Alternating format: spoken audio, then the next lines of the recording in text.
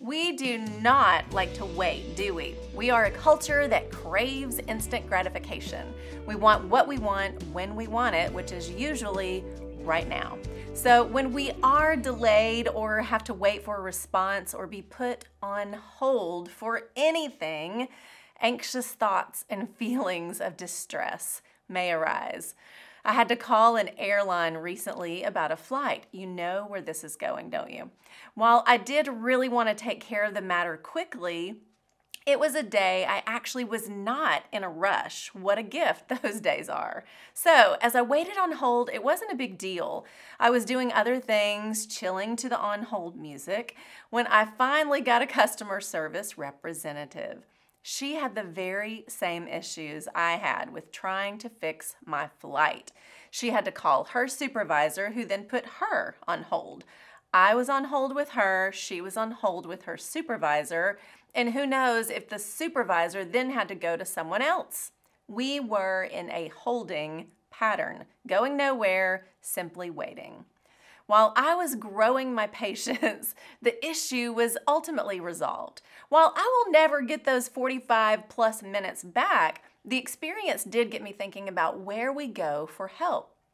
I needed help to fix my flight, so I called customer service. Customer service then needed help, so they called a supervisor.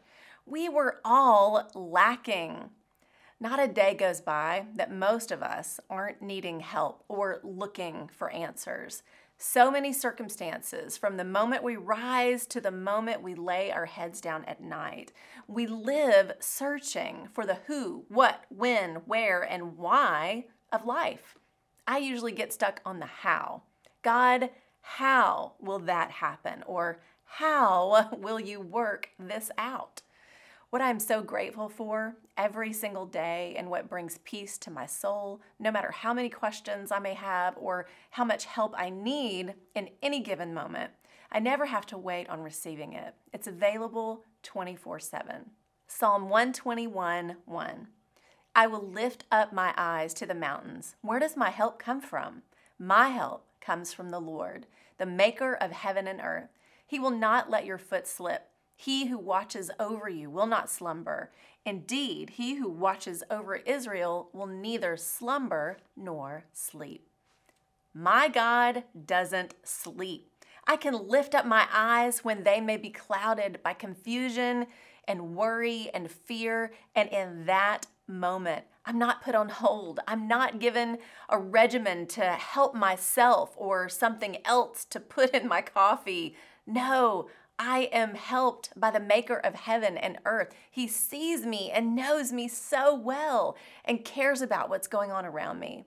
All I need is to look to him to guide me with truth and hold me as I rest in him.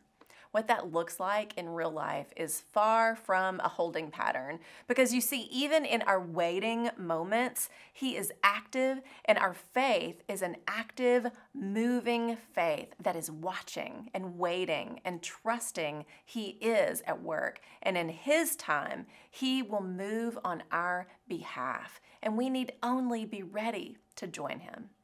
Don't help yourself right out of the arms of God. He is all you need. Healthy boundaries, habits, and routines are good. We need them. But know right now, today, where your true help comes from.